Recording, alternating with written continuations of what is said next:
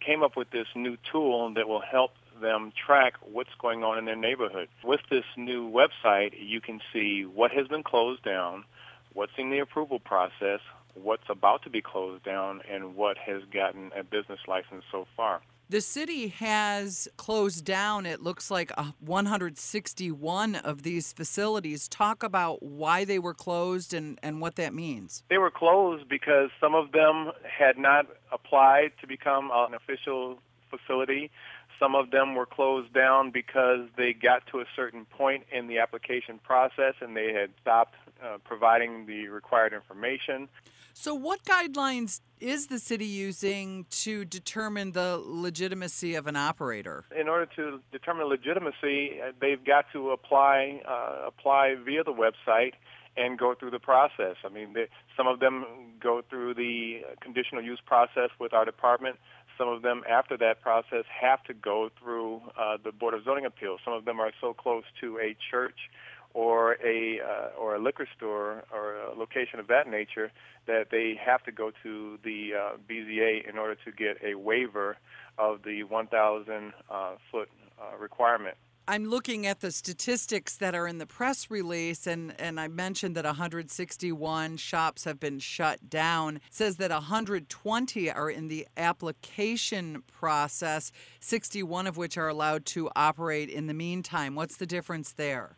61 of those locations were open and operating when the ordinance went into effect. They are allowed to continue operating as long as they're moving forward in the process. And 3 have received full city approval. Are you telling me that out of all of the pot shops that you can see corner after corner or block after block in Detroit, only 3 are fully approved? Only 3 are approved right now. Yes. Wow. How is it that there's like every 5 feet on 8 Mile, there's another shop? Talk about the enforcement of this. As you can see, we have closed down 161 locations. There are some that are still going through the process. Like I said, 61 of them are still going through the process. It is a process to go from application to approval.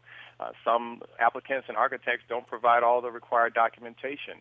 And so there's a whole bunch of back and forth getting them hearing ready. So you go through our hearing process. 70% of those applicants have to go through a Board of Zoning Appeals process. That's a process in itself. Then once you get through our hearing process and the Board of Zoning Appeals process, then you go through plan review process, permit process, and business license process. Basically, you've had a situation that you've had over 280 applicants apply in a very short period of time in an instance like this hasn't been seen before. And it takes time to get it right. Are there state regulations or rules that have either helped or hindered the city's ability to manage these places? I'd have to defer to the law department on that. What have I not asked you about this that is important? Well, basically, we want the folks to know that if you want to open up a business in the city of Detroit, we are behind you and we're going to help you get to the finish line. If you think that you can open up a medical marijuana facility without going through the process, you need to think again. We're going to work with DPD and law to make sure that everybody is going through the process or is getting closed.